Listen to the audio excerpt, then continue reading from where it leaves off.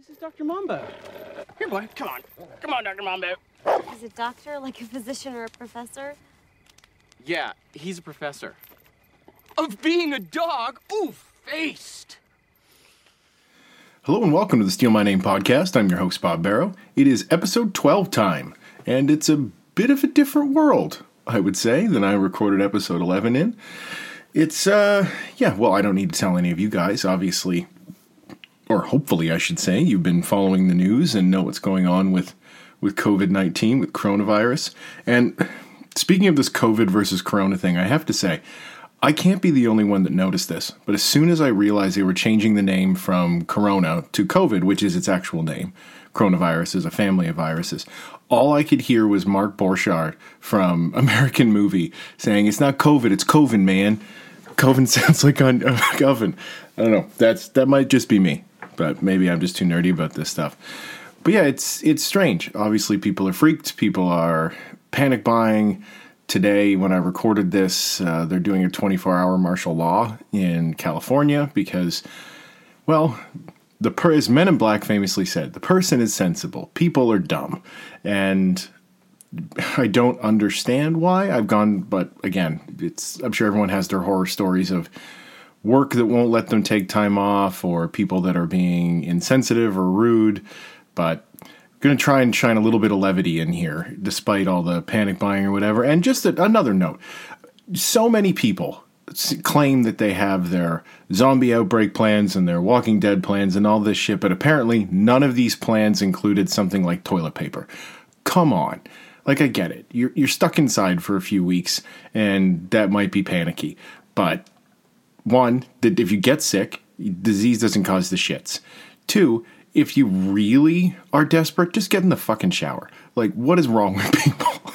I know it doesn't sound too glamorous to have to take the old shower head to your boot, but like, come on. Let's just all be sensible here. So I'm going to try and shine a little bit of levity on this. I know last week I talked about a guest episode that didn't quite work out. It didn't work out at all, actually. And I was also talking about Tombstone, but I decided why not stay on message of what's going on in the world. So this episode, I'm going to talk about Eli Roth's 2002 film, Cabin Fever, because I'm sure everyone's having a little bit of cabin fever right now if you're coming to the end of your first week of quarantine or self-isolation or social isolation or whatever word we're calling it.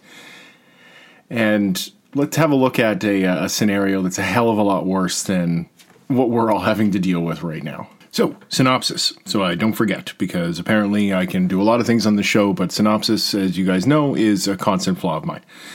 5 college students, or 5 college graduates, even though there's no implication that they've graduated, rent a cabin in the woods and begin to fall victim to a horrifying flesh-eating virus, which attracts the unwanted attention of homicidal locals. Sure, not quite on point, but it's there. So, Cabin Fever for me is I have a large attachment to this film.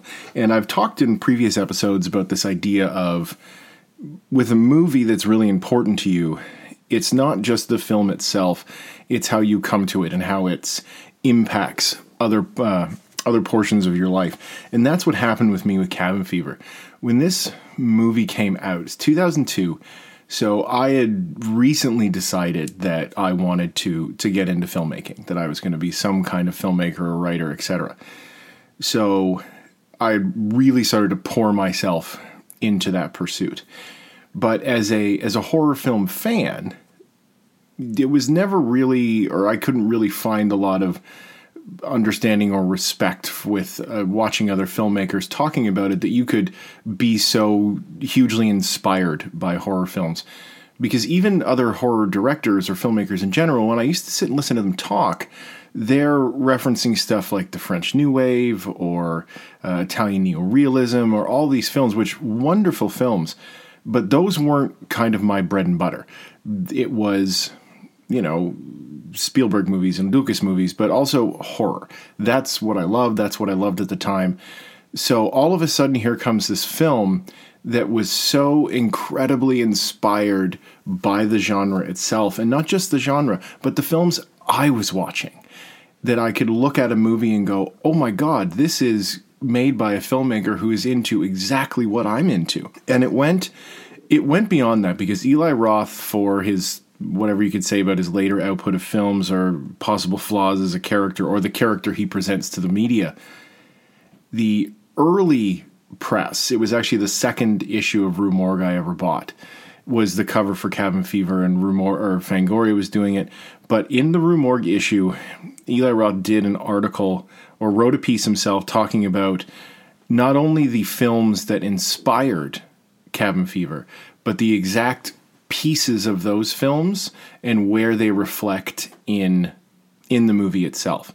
And to me, that was a complete revelation for me, to have these movies and to have Cabin Fever and to be able to sit with this article and go, that's where he got this idea from, and that's what this is an homage to. It was a breakthrough for me because for the first time I could watch a movie by a director who was inspired by me. It was that generation of filmmakers were coming up who grew up watching Carpenter and Romero and Sam Raimi movies and Wes Craven movies and stuff like that. So for the first time I felt like, oh, I could do this.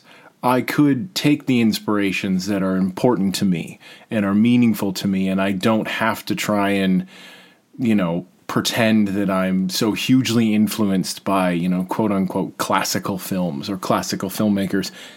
And there's nothing wrong with that. Don't get me wrong. I'm not taking a poop on any of that. And when I got to college, I ran up against a wall because I don't know how much it's changed with film schools or anything like that. But I ran into a world where it was still like, no, it's cute that you like these movies, but you can like 5 or 6 of them. The rest, you have to be inspired by the Coppolas or the French stuff or the old Italian stuff. That's what serious filmmakers do. You can't be inspired by Dawn of the Dead or Texas Chainsaw Massacre or Evil Dead 2 or Peter Jackson movies, the early splatter stuff. And I always thought that was a big chunk of horseshit. So I spent most of my 3 years at film school, maybe given my current circumstances, maybe I should have played a little more ball. But I spent my 3 years fighting against that. And I was like, no, we can totally be inspired by this. And I kept holding this film up as an example. But I think the only horror film that was ever treated with any critical respect by my faculty was The Ring, was Gore Verbinski's The Ring remake, which is a fine movie. But I remember sitting in those classes where they're just blowing this movie. Like, guys, I have 20 better movies back in my dorm room right now. But it was always just dismissed, except by a very small group of teachers. I had a writing teacher, David Barlow, who was great. And you wouldn't, just to look at him, you're like, okay, you're an established guy, suit, sport coat, and very proper looking. And we had an assignment where we had to bring in a movie and show a scene that introduced a character. And all the usual suspects were brought in. People were showing scenes from Pulp Fiction or Gladiator or The Godfather, any of that stuff. So everybody goes, and they're good. These are excellent movies, don't get me wrong. So I decide I'm going to go the opposite route, and I showed the opening of Puppet Master, the Charlie Band's, the first Puppet Master, where Blade's running through the hotel, through the Bodega Bay Inn. And some of the class is kind of scratching their heads, and some of them are like, yeah, that's great. And it finishes, and my teacher, to my shock, was like, okay, this is excellent. Let's really pick this one apart. Because it's an intro done with very little dialogue. Blade can't talk. We get a couple reaction shots of him, but mostly it's just a first-person POV of him running around people's feet. So every now and then I'd get kind of that burst of enthusiasm from faculty. But my other connection to this movie is that when I was in the 4th grade, I actually had Flesh-eating disease. I remember waking up one morning and I had what I thought looked like a little pimple on my butt. Because of course, if I'm going to get it, you're going to get it on your backside. That's just that good old Barrow luck. So I don't think much of it, if you really look at yourself, unless you're one of those people that has like naturally flawless skin, and we all hate those people if it's not us, then you can probably find something on your body that's gross. We are just living just decay factories. Just don't look too close, especially at spots you don't get a good look at often. You'll find something on you that's like, oh God, what the hell is that? And 99 times out of 100, it's absolutely nothing to worry about. So I wake up with this zit on my butt, and I don't really give it much thought. Go to school, whatever, go about my day. Get up the next morning, and it's grown. It's now this kind of big, open sore. Sorry to get graphic, but whatever. You're listening to a show about cabin fever, and that's just me. I was raised to be very kind of upfront, honest, gross family like this. So I'm dealing with this big, gross sore on my arse that throughout the course of the day begins to consume both of my arse cheeks. And so just to give you kind of, frame of reference here, if you're in the 4th grade, so 10, maybe 11 at that point, if you took your hands of a 10 or 11-year-old, unless you have like giant mutant hands, and just kind of cupped your arse with them, that's how big these things were. And I knew I had anxiety as a kid, but it was never diagnosed. You didn't know what to call it. You were just overly sensitive or weird or whatever. So I would always get very panicked if I was sick or hurt myself. So I didn't say anything. It'll just go away. Just compartmentalize and just log it in a box and ignore it. And I was sitting on the couch watching TV with my dad, and I stand up to go to the bathroom, and he looks at me. He's like, "What the hell did you sit in?" I'm like, "What?" And I look, and the bottom of my pants are soaked. Just soaked. He's like, "Go do change your... What are you doing sitting on the couch when you've sat in something?" He just figured I'd sat in something outside and not dealt with it. So I go up to my room, change my pants, and by this time, these gross sores in my arse are starting to leak, to put it politely. So I go up and I change, come back downstairs, sit back down on the couch, and I go to stand up again a little while later, and I've soaked the drawers through again, and my dad's like, "Okay, like what the hell is this?"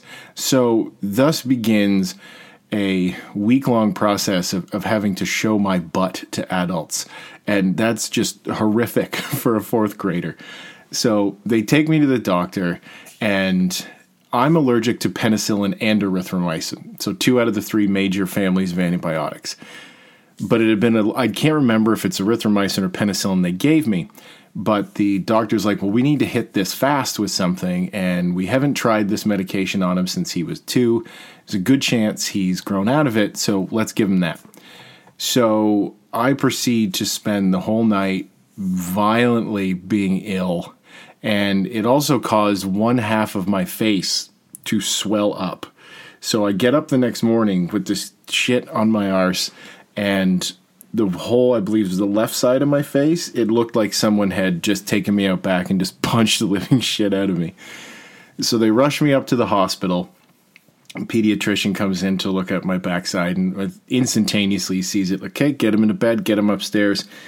And they caught it before they had to start hacking pieces off of me, which was lucky. But the doc was like, "You're lucky you got him in when he did, because, if you'd have waited another day or so, that's when it would have hit the let's start removing parts of him phase." At least that's what I was told at the time. So I proceeded to spend a week in the hospital up at Civic, and it was just terrible. It was obviously being in the hospital is gross, and you're a kid and you don't understand why you're in pain, and they put this gauzing on me to try and soak up my discharge. It's fucking gross. And the netting was digging into my gross sores, and they were bringing in therapy dogs, and I'm not a big dog person, so I would wake up with this fucking German Shepherd in my face. And everyone on the floor, it seemed, had some kind of rash or skin problem. There was this Polish kid in the bed next to me that had bad poison ivy, so his family would be in there, all speaking Polish. And this is great. And this is where the story actually gets really horrible. There was a little girl across the hallway that they had to keep in a chemical coma. They had to keep her out all the time, because she had rolled in poison ivy so bad, and that it had gotten in her mouth and was down her throat. It had gotten inside of her body through all possible entrances. So you can imagine that nightmare. And I remember one night she woke up, she came out of the medication, and the howl that this poor little thing let out. I can still hear it. It was horrific. But I got to play a lot of Nintendo. They had a Super Nintendo, so I played a lot of Star Fox. And obviously, you get over it, get past it, makes for a good story. but I've always been sensitive to stuff with movies with diseases or skin issues and stuff like that.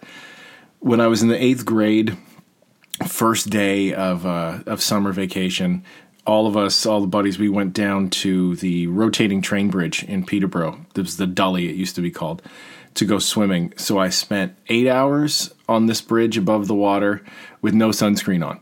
So my back, my shoulders, from about the middle of my back up, was one huge, massive sheet of blisters. And I had 2 big, huge ones sticking up off my shoulders, like half an inch wide and high. These things were huge. And when they all popped, it was so loud it actually woke me up. I know, I'm sure I'm just gross. You're like, how the fuck is this making anything light? How are you making it levity, us being stuck inside? But just, things could be worse. I remember sitting and my dad peeling the skin off my back, and it was just, just gross. And then acne as a teenager, all this stuff. So I've always been very sensitive to this. So with Cabin Fever, it really grabbed me. But the movie itself, maybe I should talk a little bit about the movie itself. It's such a great film. I can't lie. I know there's some people that don't like it. They might find that the characters are a little cloying and stuff, or it's just gimmicky, or, there's just moving from one gore scene to the next. But as I talked about in the opening here, it's an homage to these earlier films, things like Texas Chainsaw Massacre, obviously with Evil Dead, with the cabin setting. But it manages to kind of transcend that homage and take all of those pieces and root it in a very modern concept, or at least modern for 2002. I could say something like Rob Zombie's output, very heavily inspired also by a lot of these same films, but really no attempt to modernize them in any way. With House of Thousand Corpses and Devil's Rejects, those are all period pieces. And even the rest of his stuff, there's no real attempt to make it set in the now of when he made it, if that makes sense. Whereas this film is very firmly 2001, 2002, that kind of turn of the millennium era. And I talked about last week with The Great Clothes. This is another one where the clothing is perfect. It's the fashion people on Freddy vs. Jason and Cabin Fever. It's the same people. Which is nice to see, because where a lot of us we love the horror movies from the 60s, 70s, and the 80s. And even though I was a kid in the 80s, I look at the teenagers in those movies and I can't really relate to how they look. They're a product of that time. Whereas watching something like Freddy vs. Jason or with Cabin Fever, it's fun for me because I can look at them and I can see people that I knew. I can see like, oh, the girls are wearing clothes that my girlfriend in high school wore. Or I had that sweater. Or, I knew guys with those haircuts or vice versa. So that's a really fun thing. And I think it makes it more relatable because while these are archetypes, there's the douchey meathead, there's the jock, there's the pretty peppy girl, there's kind of the nerdy pale outcast, Go Rider Strong, Boy Meets World, and his desperate attempts to get a girl that's punching way above his weight class. They're still relatable, not just because it's just good performances, but I think at least just for me, it's because I knew those people. I was one of those people, obviously the pasty guy, who is thoroughly punched above his weight class for a lot of years. So when it comes to ladies, that was great to see because there were so many things, like I said, not just the filmmaking side, but the character side of the movie drawing me in and making it feel like a world where this could happen to me. So I was basically, I would say patient zero, not to be too insensitive, but I was target market for this. And on top of recognizing the characters and being able to see myself and my friends in the situation, I brought up a little while ago how it was so firmly rooted in 2001, 2002. And it's not just the look and the way people are talking to each other, the reckless use of the word gay. I watched this with my nephew, and when that line came up, he kind of looked at me. He's like, what does it like he couldn't understand, using that as an insult. He's like, well, it's this doesn't matter but the squirrels. I said, it's the time. We're hopefully like we're moving past that. But I'm like, dude, you kind of have to understand that was unfortunately very much in keeping with the moment and how guys especially would have talked to each other. But because it's so firmly 2001, 2002, and it's coming, this is a year after 9/11 has happened. So there's very much a feeling in the world of you don't know who to trust, because the world that we knew had ended in its own way. September 10th, 2001 was a completely different world, at least for us in the West, in Canada and the United States, than it was on September 11th. Everything that we thought we knew had completely changed. You could say an innocence, but I'd say it's more of an arrogance bubble that was popped. This very self-contained dome that we had all been living in since the end of World War II. So there really was this sense we don't know what's going to happen. We don't know who to trust. We don't know anymore what's going on in the world. This kind of very smooth trajectory where we thought we knew the future and what it was going to hold for us, and this almost kind of entitled sense to the world that we had, where our culture is going to stay the same, our world's going to stay the same. We'll have some small progression for good stuff, but we were locked in kind of an odd stasis. Our world was the world our parents had lived in, with just some minor cultural changes. The movies in the theaters were different, and the video games had changed. So this film, while not really being the centerpiece that a lot of people remember, it really plays into that, and it's this idea of you don't know who to trust. That's taking kind of this thing, the aspect from The Thing, of you don't know, they don't know who's sick.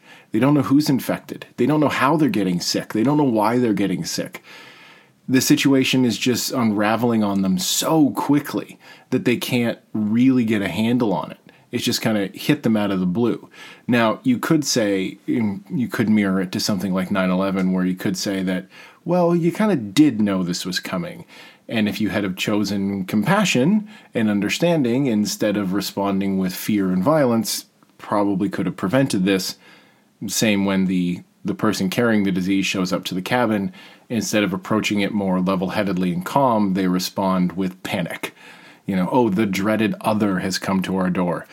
I didn't expect to tie this into 9/11, and I'm not saying that it's some kind of huge statement on it, but all great art is a reflection of its time.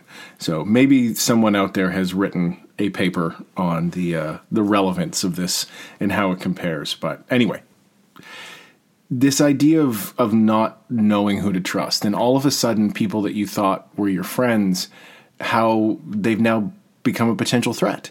You don't know how they're going to react. You see that with Bert, how quickly he freaks out. And the same with Jeff, with the two guys especially, of course, how quickly they spaz out. And they're like, no, I don't care that we're friends. I don't care that you were my girlfriend. Nothing. Get the fuck away from me. Stay away from me. And how quickly it collapses and that panic starts to set in, especially when you're trapped in a small space with each other. They're all so close to each other in this cabin. And also very quickly the world outside starts to become threatening.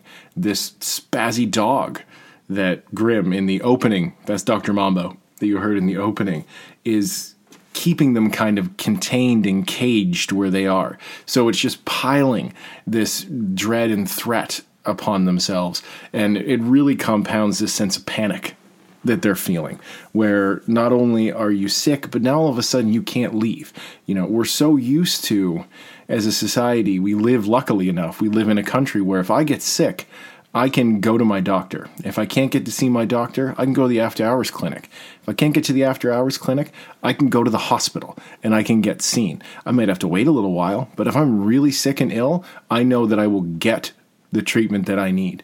Well, these people are now isolated from any sense of help in a situation that is so out of their control. And it's not someone in a hockey mask. It's not a lunatic with a chainsaw. It's a villain you can't see. It's a horror movie really without a villain, which is one of the reasons that Eli Roth had such a hard time trying to sell the movie. Because how do you market it? How do you push that out to people? You know, like obviously the slasher craze had died in the 80s, but you'd had kind of a resurgence of these teen horror movies with Scream and I Know What You Did Last Summer and Valentine and Urban Legend and all this stuff, where they, again, you had a villain you could personify. You had something that the audience could get behind and go, this is the bad guy very clearly, this is the good guy very clearly. Well, here, even our good guys aren't really great. They're normal people collapsing under stress very quickly. Like, yes, we can look at Ryder Strong as kind of our hero. You know, he's making, you could say, kind of more moral decisions, even though always wait if you're going to do something with a woman or, you know, make any kind of consented attempt, you wait till they're awake. Like, let's be real here. But again, it's the time. So that's the finger bang misfire that I'm referring to. But it's not a clean film in terms of trust, in terms of characterization. It's messy. It's scary. And that's reality. Look at what's happening right now. People that would normally have been sensible a week ago are the ones that are fighting over stuff in stores, are yelling and screaming at people, customer service reps who are scared but still trying to keep essential services open. It's people that own businesses that won't give their employees time off, or if they do give their employees time off and can afford it, they're still not sending them home with any kind of pay. It's how quickly we can turn on each other and not provide the kind of emotional or empathetic support. You know, what happens when the first of their friend gets sick? They don't keep her in her room. They lock Karen in the fucking tool shed. Like, that's horrific. I get it.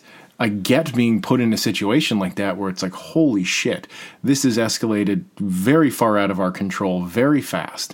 So lock them away. Get them away from me. If I can't see it, I'm perfectly safe. Which is not true, because as we come to find out in the movie, she doesn't get any of them sick. It's actually Ryder Strong, our one moral character, is actually the one that got her sick by giving her the water. Which, it doesn't seem like an overly complex film, and I've spoken to people that don't like it because they think it's a bit of a dum-dum. It has a weird tone where it kind of flips between this very serious violence and heaviness with the disease and then flips over into some very silly shit like Deputy Winston or Pancakes or Harmonica Man or anything like that. But I think that's a great reflection of how insane situations like this can feel, where you're trying your best to deal with this, but how quickly things that wouldn't have been that weird without this catalyst, without this other you're now having to deal with, start to make you feel crazy. You feel insane.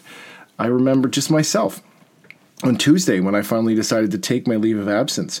I remember coming home and I like to think of myself or fancy myself as somewhat level-headed when there's an emergency going on. Some of my friends listening to this might be like, yeah, right. I've seen you jump 6 feet in the air because you thought you saw a bug. To be fair, bugs should stay outside. If it's around me, I'm allowed to panic. But I was totally out of it. The last couple of days even. I've slept too much. I've completely lost my schedule.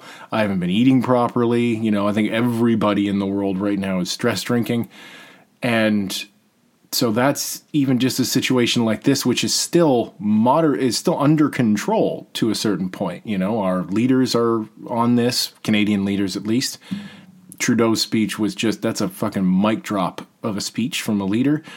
Say what you want. You don't have to like him as a leader or like anything that he represents, but that's the kind of person you want in charge. Because what did he do? He walked out of his house, said everything that they're doing to help, said it calmly, compassionately, and just crushed the response. Just crushed it. I watched that and was like, no, yeah, I vote for that party, but yes, thank you. Compared to those poor people in the States or other countries where their leaders are just fucking off their rocker. So anyway, to undigress from that digression, I can understand, I can relate to how quickly these people fell apart. You know, we all like to look at movies like this, and, you know, whether it's Walking Dead or Cabin Fever or whatever, we like to look at it and go, well, I wouldn't do this and I wouldn't do that. And movies like this, they allow us to have those moments, because even watching the movie with my nephew, he's like, well, why would they do that? Why would they do this? When you're under pressure like this, you're reacting to situations. The characters in this movie are reactionary. You know, the characters in most horror movies, for the most part, because the situations are so intense and become life and death so quickly, for the most part, you are reacting. You're not acting on something. Like, unless you're like, okay, let's sit down and make a plan. Now let's act upon that plan. Usually something happens to you and you have to react to it. Now, there's moments in the movie where it's like, you probably wouldn't have done that. Like when Ryder Strong pokes the body laying in the reservoir with the stick. And of course he falls off the ladder. Like, we all knew that was coming. When he sleeps with Marcy and leaves the handprints down her back. As soon as he does that, it's like, well, dude, you know, you're going to get something. And which is a great little nod, you know, that don't worry, I'm clean. Like, nope, nobody's clean in this situation, buddy. Wrap that shit up. Though I do love it when he goes in and pours some Listerine on his dick. So, because I think we all know somebody that's been in that situation. So, or vice versa, having to splash a little bit on yourself because you've made a bad decision. But it's that collapse of trust that I think is kind of the thematic core of the film that brings people back, because it is one half of this movie, and we can't really talk about Cabin Fever without talking about kind of the over-the-top spectacle of the gore in this movie, because it is a gory film, but I think for the most part it's not really exploitive. You know, it's not happy fun time gore. You know, it's not Brain Dead or Bad Taste or Reanimator or anything like that.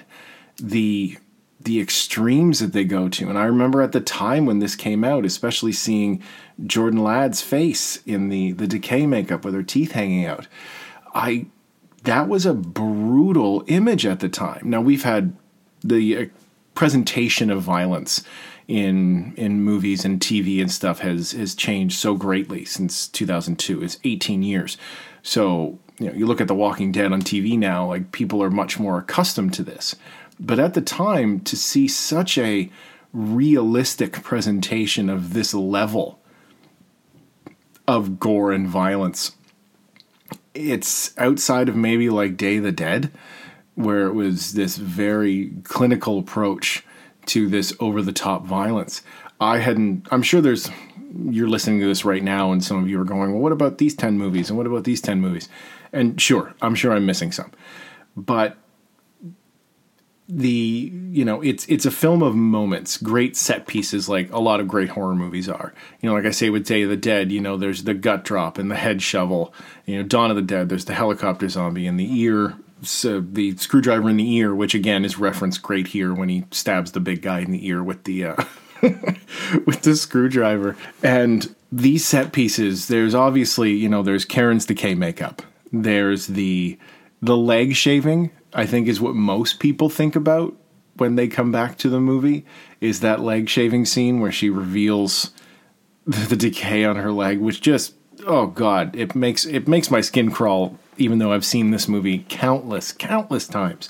It still gets on your skin, pun intended. And that's what's great about this movie, is you might not relate to the characters. You might see them as kind of obnoxious, or you might see stuff like when the guy gets smashed in the face with the harmonica and swallows it a little over the top, or the deer through the windshield as being a little over the top. But it still has enough from the thematic qualities and this over the top, really ugly violence, reality based. Like, sure, I'm sure you can't actually swallow a harmonica like that, but the fact that what killing these kids isn't their arms being hacked up and flying everywhere, it's their bodies literally feasting on themselves, or it's other people's distrust for them that ends up getting them killed. Because the fun thing about this, and I'm sure I've thought about it in the past, but it never really occurred to me before, is of the 5 kids and the 4 of them that get the disease, none of them actually die from the disease. Karen is still alive when Ryder Strong kills her, beats her head in with the shovel to put her out of her misery. Marcy is ripped apart by the dog. Jeff is shot by the cops at the end in that great Night of the Living Dead homage. Bert has his head blown off by the hillbillies, and Ryder Strong is still alive and rotting in the water at the end of the movie. So it's a movie about a flesh-eating killer virus, but it never actually kills anyone. Even the hermit that has the disease that starts all this off, they set him on fire. He would have died from those wounds or from that trauma. So it's another thing that, it just adds another layer to this. And I think it's one of the things that I love about Eli Roth, but became so frustrating for me with his later output, because that attempt to make the film more complex and more layered and more interesting, I think was lost from the other movies he's made. I remember being so incredibly let down by the first Hostel, because while the setting is cool, the setup is really brutal and fucked up. The guys in it were so obnoxious and so shitty that I wanted them to die. I had no one to root for. Where the dudes are kind of obnoxious in this, but you still don't want to see these kids get hurt because they're just kids. Hostel 2, I think, is the best of them other than Cabin Fever. And then less said about Green Inferno, the better, because that movie was just a fucking pile of shit, which upsets me to say. It was just terrible because, it'd be so great to have a new, really good cannibal movie, but he just completely dropped the ball on that one, which I don't understand. But anyway, that's besides the point. Hopefully he can, obviously he's still a young guy. He still has lots more movies in him. So hopefully kind of returns to form eventually, whenever he decides to, or if he ever decides to. But the reason I get so passionate about it, because like I said at the top, this movie was so inspirational to me. And not just in terms of character or whatever, the opening, that beautiful opening credits with the decay of the opening credits, as even the movie itself is starting to get sick. I've used so much from this movie in the short films and the stuff I did at school that I've made, from the lighting choices to the thematic choices to the music, using kind of sound design as music. My first short, which I'll post a link to for Behind My Eyes, there's a lot of Cabin Fever in that.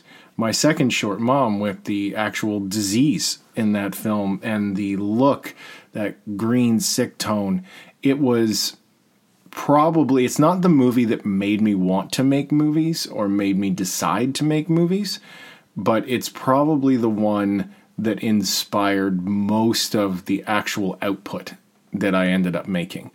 The visual look and the sound and aesthetics and all those things. So I can't recommend the movie enough, even if it's something you haven't seen in years. Come back and give it another chance. It's a perfect movie for young horror fans because it's a movie that they can learn from. You give that kid that DVD from all the commentaries and behind the scenes, it's just a wealth of, you liked this? Here are the 20 movies you need to go and watch if you haven't seen them already. And his commentary on this, I listened to, oh my God, ad nauseum, so many times, because he doesn't actually talk about the movie.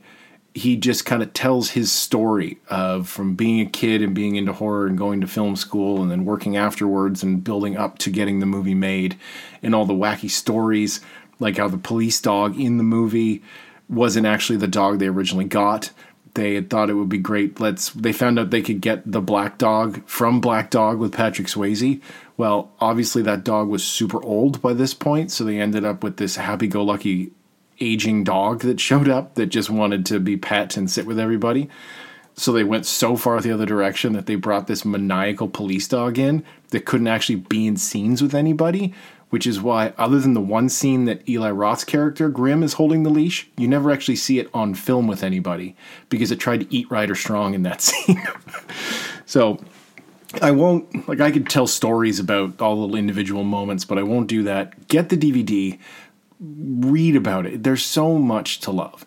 If you can separate kind of from where his career went after that and just look at it, treat it as just the film itself and this wonderful little moment in horror cinema, because it was part of this huge boom that was happening at the time, this revival of horror, of, I guess you could say, hard horror that didn't pull punches, that was wanted to be spectacular and fun and silly and over the top, but also serious and have a message and say something about people, because that's the best horror, is reflective. You know, that's why so many horror fans get pissed when, say, something like Get Out comes out and they're like, oh, horror's finally smart, finally saying something. It's like, motherfucker, the genre's been doing that for years, and for the most part doing it better than other genres, short of like documentary, where, you know, that's just a message movie. You know, horror has a long history about making some kind of comment about the world that they're living in. So check it out. Spot all of the references and hidden moments, anything from the obvious Texas Chainsaw Massacre shots to David Hess's beautiful music from Last House on the Left. It's an absolute blast of a good time. So, and again, if you end up with flesh-eating disease on your butt, don't hide it from your parents. Go to the doctor. So, on to Deep Space Nine.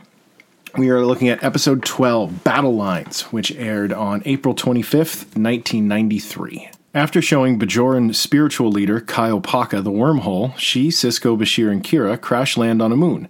Kyle Paka dies, and the three meet the unfriendly locals. So, this is a great episode, because it's further establishing kind of this gray morality that Deep Space Nine traffics in and will traffic in through the rest of its series, especially once it gets its feet under it. One of the great parts about this one is the return of Kyle Paka.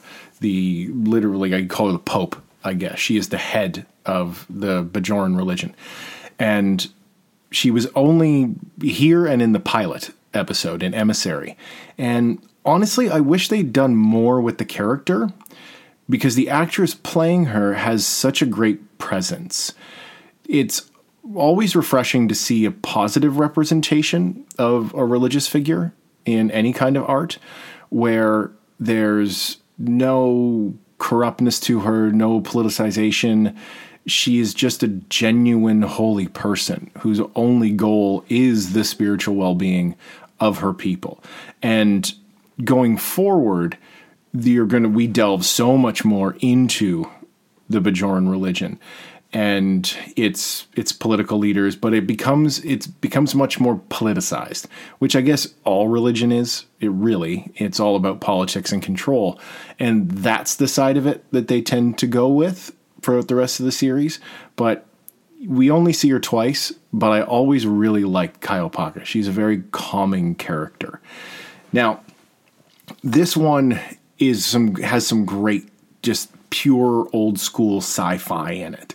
This concept of the prison planet that they get stuck on, and the punishment that these people are going through isn't just imprisonment, it's this nanotech that's in the air that it won't let them die. Every time they get killed or sustain some kind of life, get their chest, they're shot or stabbed or whatever, the nanotech brings them back to life. So they're not able to actually die. Their punishment is to fight this civil war that they've been having endlessly, over and over. Maybe if they cut their heads off or something, I don't know. They never really get into it. But that idea is such a wonderful science fiction concept. It's just pure old school sci-fi. And it's not just using this to, oh, look, isn't this a fun episode? Like all great science fiction, it has a thematic base. It's doing these things for a purpose. And here it's to help Major Kira start to recover from the traumas of her past. Because as I've talked about before, Bajor is recently just recovering from the Cardassian occupation. So Major Kira was born into that. She's a child of war, a child of violence. And her readjustment to a normal life is an ongoing thing for her. And as soon as they're dropped into this situation, she immediately goes back into, where are your patrols? Why are you doing this? What's your death counts? Where are your men? this inability to shake off this life because it's all that she's known. It's this idea of how do you go home? How do you stop?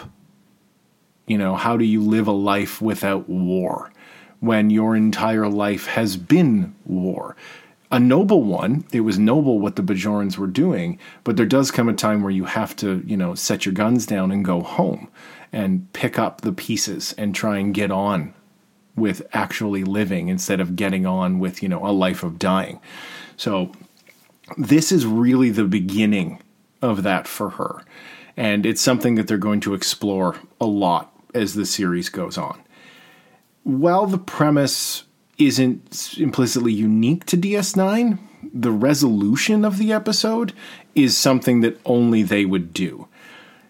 If this was Next Generation, Picard, he would have found some way to save these people, these two warring factions.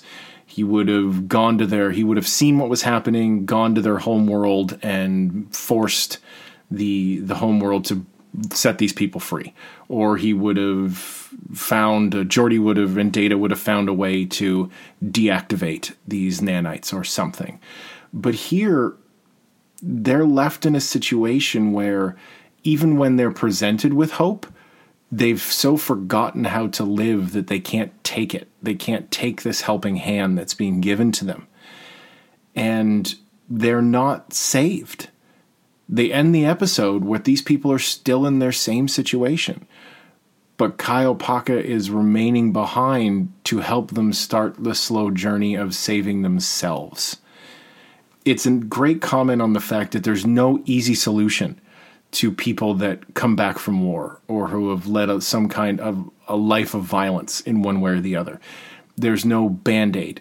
There's no one's coming down from the sky to, beam you up and take you away. And then all of a sudden, yep, you're fine. No problems anymore. Everything's normal. If you're in that situation, if you're a product of that situation, yes, your physical locations can be changed. The outside influences that were causing you to have to live this violence can be removed, but you still have to rebuild what's inside you. Other people can come in and rebuild homes, can take the guns away, but the damage that's internal has to be repaired by you. And that's what's great, is that it's grim that they have to leave them like this. But they also have to learn how to live again, just like Major Kira is, instead of just living to die or to kill other people. So, great episode, done in the way that only Deep Space Nine can do it. And this kind of stuff they'd only get better at these concepts as they went along. So, book. This is one of the first times that I'm going to talk about the book that I actually finished this week. So I read The Rhythmatist by Brandon Sanderson. Came out in 2013. And I just finished a run of heavy books. I'd actually just read a book called Auschwitz. And it was written by the Jewish prisoner who was forced into being Dr. Mengele's personal pathologist. So after I read that, I was like, Jesus Christ, I need something happy. And I'd been saving this book. So I went with this. Now, I've talked about Brandon Sanderson's books on the show before. I've recommended the Mistborn books, and he's such a great author. When it comes to a Brandon Sanderson book, we, for the most part, at this point, because he's a very prolific writer, so he has lots of books out there. We generally know that we're going to get an engaging story with engaging characters. He's a very, very good writer. So usually you can expect that from him. The fun twists, what's not expected with each book, is the world building he's going to do and what's the magic system, because those are things that are inherent to enjoying his works. And especially with his magic system, something that he takes very seriously in how he builds them and how they're executed within the plot. So in terms of world building, this one's fun because it's not a part of his Cosmere, this kind of overarching universe or I guess solar system or so that his other books take place in, like Mistborn or Warbreaker or Stormlight Archive. This one is an alternate Earth, where North America is actually a series of islands and archipelagos. And the international governments aren't what we know. The history of the world isn't what we know. And it's set in kind of this turn of the 20th century gearpunk, steampunk, semi-Victorian style. So it has a lot of different fantasy and sci-fi elements kind of coming into play, but none of them really overwhelm each other. So it's not inherently steampunk, it's not inherently gearpunk, and it's not inherently fantasy, but it's this great melding of all three. Now, like I said before, with Sanderson, you want to know the magic system, because whether it's the use of Stormlight and Surge Binding in the Stormlight Archive, or Allomancy in Mistborn, which I think is his best magic system, here it's based around rithmatics, the study of rithmatics, and that's why the magic practitioners are called rithmatists. And what it is it's the magic system is drawn from literal drawings with chalk, and these different symbols and formations and strategies that these practitioners literally get down on the ground with a piece of chalk and start to draw them. And they can create creatures that go out and battle each other, or they can erect walls, or etc. Lots of different things. It's such a neat idea, because he had kind of touched a little bit on this in Elantris, his first published novel, with the magic system Aeons, I think he calls them, where they're little drawn symbols, and the symbols each do something different, but you can draw those symbols in the dirt if you want to, or actually they can draw them in the air, I believe, with their fingers. But here, you have to have a piece of chalk, and you have to have a surface. The magic is some kind of combination that only works with a surface to draw it on and a piece of chalk. It doesn't work with pencil or ink or anything like that. That is so neat. And it's set in a school, so we have kind of this... I don't want to compare it to Harry Potter, because other than the fact that it's at a school, it really isn't like that at all. Because in typical Sanderson fashion, he's always looking to give the established fantasy tropes a shakeup.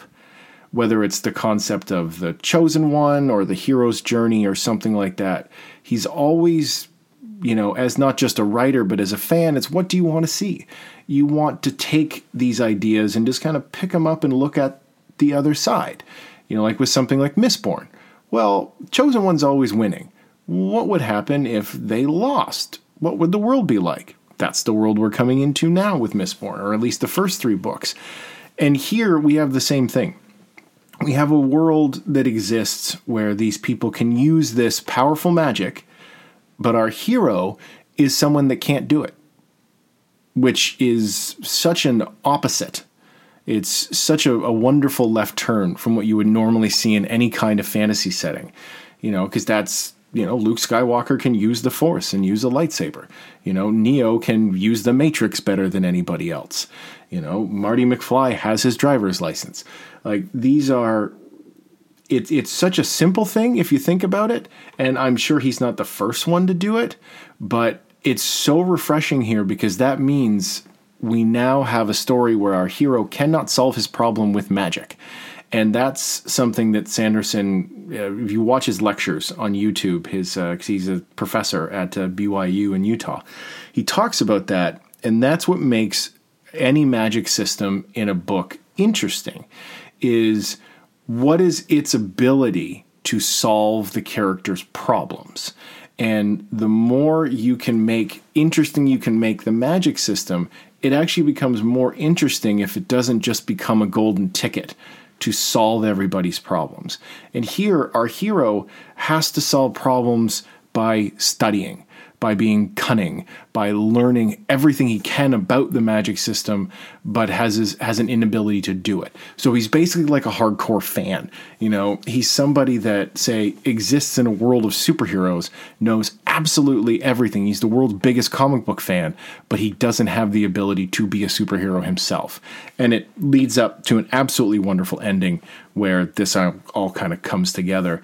but also the magic users that surround him that are on his side, the good guys, are also inherently flawed in their own way. The other lead character, the young girl that he's paired up with, she can do the magic, but she sucks at it. Their mentor figure, their Gandalf kind of figure, is exceptionally skilled at it, but he collapses in the face of confrontation. So that's just purely Sanderson. Always looking for a new angle to try, a way to shake things up, to make these, to put, new flesh on the bones of the genre. As it's a first book in a Promise series, and especially because it's a YA book, even though it's been 7 years and he keeps saying, I'm going to get to it, there isn't a ton of background given about the world. We don't get a real big handle on the villains that they're fighting, but what we do get is very, very interesting. We have this kind of sort of ominous tower with a capital T that it's referred to, that's out on one of the islands in the center of the United States, Nebraska, where these Arithmetis students are being trained to go and fight. That after they graduate from this school, they have to go and serve 10 years on the front line, maintaining this huge chalk drawing around this building and then fighting things that come out of it. But we don't get too much of a sense. It's such a tease, and I'm really glad I didn't read it back in 2013, because if I had 7 years to sit with this book and still didn't have a sequel, I'd be pissed, especially because he's starting new series, and I get it, he's got contracts and stuff with other people, and you have to fit time in to get this done. But it was, I didn't feel robbed, obviously, because the book does come to a very satisfying conclusion, but you are so primed for more once this ends, because the magic's interesting, the world is so vast and still so very mysterious at this point. It's not overly complex because it is YA, but it's not pandering or cheap. I didn't guess the villain until the end, until the big reveal happened. He kept ahead of me on that, even though when he explained it, it's like, okay, yep, you put all the clues out there on Front Street for us. It's a delightful read. If you're a fan of fantasy, or if you're grew up as a Harry Potter fan and you're kind of looking for something else to read that's semi in that vein, if you just like it's a book about people studying and people going to school. So if you're into that, definitely check out Brandon Sanderson's The Arithmetists. So, recommendations. Staying on theme, what better movie exists about people being trapped inside some kind of a structure and unable to get out? There's hundreds of movies like that. There's the whole genre is based on get them inside a room, trap them, and then slowly turn up the pressure. Obviously, the best example of this ever made is Biodome, starring Pauly Shore. I'm serious, dead serious. There's never been a better movie made about that subject, because if there's a bubble, you can bet Pauly Shore can cause trouble in it. I fucking love Pauly Shore movies. Absolutely no apologies. Me and my sister grew up on them. We love them. I can still watch them on a regular basis, and Biodome is our favorite. I fucking love this movie, and if you need a good laugh in these turbulent times, check out Biodome. Keeping with kind of the weird viral world that we live in, total opposite spectrum of Biodome, check out Street Trash. It's one of the Melt movies, with movies like Body Melt or Slime City, and it involves these hobos finding this squirreled away box of Viper, I believe it's called, some kind of brandy or liquor that when consumed literally causes you to melt. So, great movie. A little long, but very trashy. It's from that New York indie scene in the 80s, but definitely worth checking out. For a book, because I just read Sanderson's Arithmetists, I would recommend his other, it's not so much YA, you could say it's almost kids, that kind of elusive 11 to 13 or 14-year-old market there. His series, Alcatraz versus the Evil Librarians. There's 5 books. I've read the first 2. I have the 5th one, but I still need to get 3 and 4. They weren't easy to find for a lot of years. Scholastics had the contract for them and kind of botched their rollout. And then maybe Tor, somebody else got a hold of it and re-released them. but they're in these very expensive hardcovers, and I've kind of a problem spending $20 on a hardcover that I'm going to read in 2 hours. But it's an excellent series so far that I've read, and it's about this idea where librarians are actually this evil cabal that have twisted information in the world. So what we think of as the world isn't actually the world. When we look at a map, what we think the Earth looks like isn't like that. And the magic system in the book, these talents, are very individual and weird. Alcatraz, our hero, his talent is that he is a klutz. So that would mean that if somebody, he's like a perpetual, he's a walking Rube Goldberg machine. So if a bad guy is coming at him, he will trip over a bucket, and that bucket will fall against something, which will fall against something, which will fall against something else, which will knock the bad guy down. His grandfather, the Gandalf character, he's perpetually late for everything, which means no one can ever kill him because he's always late for his own murder. Hilarious. They're cute, they're funny. This kind of revisionist world that they're living in is very interesting. And again, it's another book about learning and having to study and the power of knowledge. Yes, I know a lot of wonderful librarians, and the whole profession is so incredibly noble. And it's not really an attack on librarians, despite what it says in the title. But check it out, Alcatraz versus the Evil Librarians. There's 5 books, well worth the purchase price, if you can maybe find them a little cheaper than $20 a pop for the hardcovers. So that brings us to the end of episode 12. Coming next week, I thought we would have a look at another a great trapped in a small environment movie, and also another hugely early inspirational film for me. So I'm going to be looking at Neil Marshall's Dog Soldiers. Werewolves fighting British Special Forces trapped in a farmhouse. Absolutely fucking dope movie. And I think it's available to stream on Amazon or something. So you can, if you don't own it, you can check it out in advance. Until then, you can find me on Facebook at Steal My Name Cast. You can find me on SoundCloud at the Steal My Name Podcast. Like, follow, subscribe. There's a bunch of back episodes there you can listen to, because for the next couple of weeks, if you're lucky enough to be able to stay inside and self-isolate, we've all got some time on our hands. So no excuse to not go and dig into the back catalog. There's also 13 episodes of 14 Months Apart that you can check out as well. A Frame Apart, my old show with Ariel Fisher, is still up on SoundCloud. So you can find that by searching A Frame Apart. There's 100+ episodes there for you to check out.